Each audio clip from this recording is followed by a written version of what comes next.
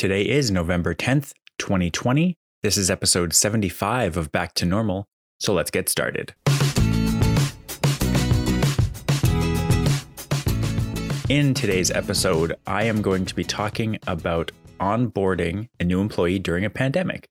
The reasons for this should be obvious. I think I've even mentioned it in the past episode, but I have a new employee as of yesterday, working as my direct report. Actually, I want to just riff a little bit on take a small tangent. What do you call somebody? I'm honestly looking for feedback on this. What do you call somebody who is what's the opposite of supervisor? Because subordinate sounds like it technically would be the right word, but it sounds really derogatory for some reason. I've heard the word employee, but like the federal government employs them. They're not really my employee. And yeah, I don't have a good word for this. So I'm curious what the word is, other than like I use the phrase direct report for someone who reports to me. I'm curious if somebody has a good word that's better than subordinate for somebody that's the opposite of your supervisor, like you're their supervisor. So yes, this is the first time I've ever had a direct report. And so this is kind of brand new for me. I've never onboarded anybody onto a job ever. And so to do it the first time when you physically can't be near them at all, to be able to like help with things or like get to the bottom of any issues or anything like that is really weird. So for example, one of the things that we encountered yesterday morning was that she was having a technical issue with her multi-factor authentication key. And it's like, I mean, I can think of 5 or 6 things that could be wrong, but I'm not like, I can't just try them out with you there. It just doesn't work. And one of the things about onboarding, not in a pandemic, is that we wouldn't even need this key. This would be something that you could set up like on your own time over the first couple of weeks. And like eventually you'd have it working and it'd be fine because you only need it when you're not in the office.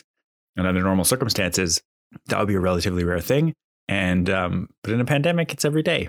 So you need it to work on the first day or you're not going to be able to access all our systems. So this is that was a big difference. And I think will continue to be a big difference. Another big difference, like another thing for me this just kind of isn't a difference between onboarding during a pandemic. It's just something that comes up, but it reminds me of when I first started in government, which is just when you start a new government job. I think this is true probably across countries, across provinces, whatever government you're working for. There's just a ton of acronyms.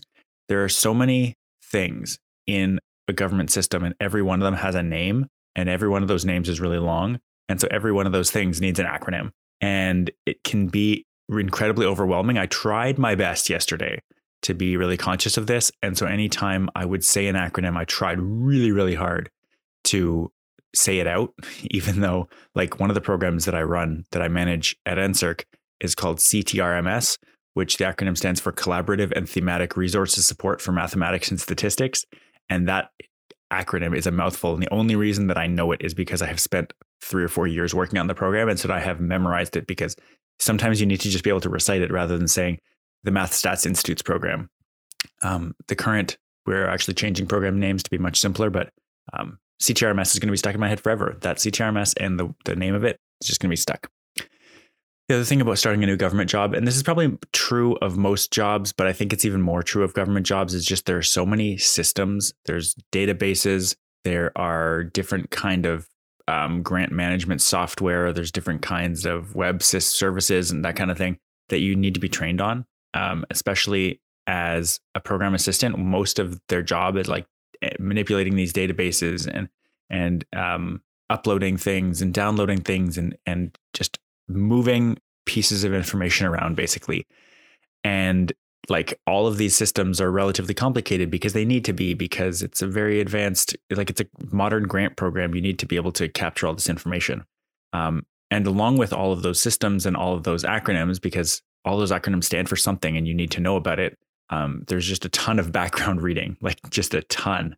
And I think as people who have worked in government for a while, my colleagues, you kind of get used to all the information that you have in your brain. But when yesterday, I spent probably about 45 minutes just kind of going over all the programs and like giving a brief overview, showing all the systems, all that kind of thing, a long time. And I'm just like, I'm reciting all this information, just like pouring out of me that didn't even realize that I had inside of me, that there was just so much. And it's fascinating to, like I said, I was looking back, like casting my mind back to when I was first starting and how just overwhelming it seemed, and trying to put myself in their shoes to empathize with the fact that there's just such a massive information dump on that first day. It's really fascinating, because one of the funny things about government jobs is that the interviews are conducted by a panel usually. At least they are at NSERC. I'm not sure exactly if it works the same way in every department, but the interviews are conducted by a panel. And so I actually did not participate in this hiring panel. I didn't interview this person. We basically met for the first time last week before we were starting, because they were picked by the selection process. And so like the first thing after we kind of introduced ourselves and they met the group, I got a chance to finally really work with this person for the first time. And it's very interesting because normally when you interview somebody or when you put them through a hiring process, you personally know what they're like by the end of it, or have a sense of what they're like. You know kind of what their work is like, but like the first stage of the interview process is like a written test, as you can get a sense of what their skills are and how they approach a problem and how they solve it. And so I trust the system. So I trust that it works. But it kind of feels like the very first task I gave them to do feels kind of like an interview question. And I'm like I'm not intentionally leaving gaps to be like, I could explicitly say exactly how I want this to be laid out. I could even like build a template and say like, put the information into this document in this way and like be really explicit about it. But I kind of want to get a sense of how they actually work. And so it felt honestly to me yesterday when I was doing this, I was like intentionally needing to leave out details to be like, I want to see how you do this. It doesn't need to be how I need it. Like I know how I would do it in a certain specific way, but I want to see how you would do it. And like, so you're basically trying to get a sense of, I'm basically replicating that portion of the interview where like, can you solve this problem on your own? And like, come to me if you need help by all means, because I know this is like, it's overwhelming. There's a lot of information, but like, I need you to go. Like, you need to leave the nest, flap your wings, all that stuff. And so I'm really curious to see how that plays out over time. Like I said, I've never onboarded anybody, so I am new to that process, and it's possible I didn't give them enough information to actually do what I needed. So we'll see. But it's a very interesting process, and I'm excited. And it's interesting because a lot of the tasks that I do, I didn't have any direct reports before, but there are 2 program assistants on our team that act as direct reports to other people. But technically they are supposed to share some of the work.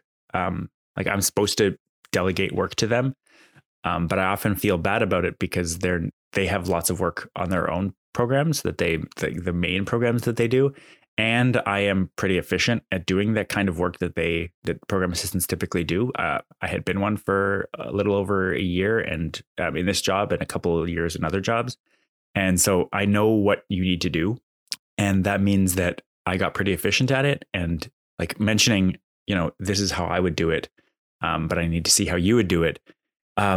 It's often quicker for me with those kinds of tasks rather than explaining, because if I want it done in a specific way, rather than spending like an hour or so explaining exactly what I want, it's faster to just do it myself, and I can be done with it and it's taken care of.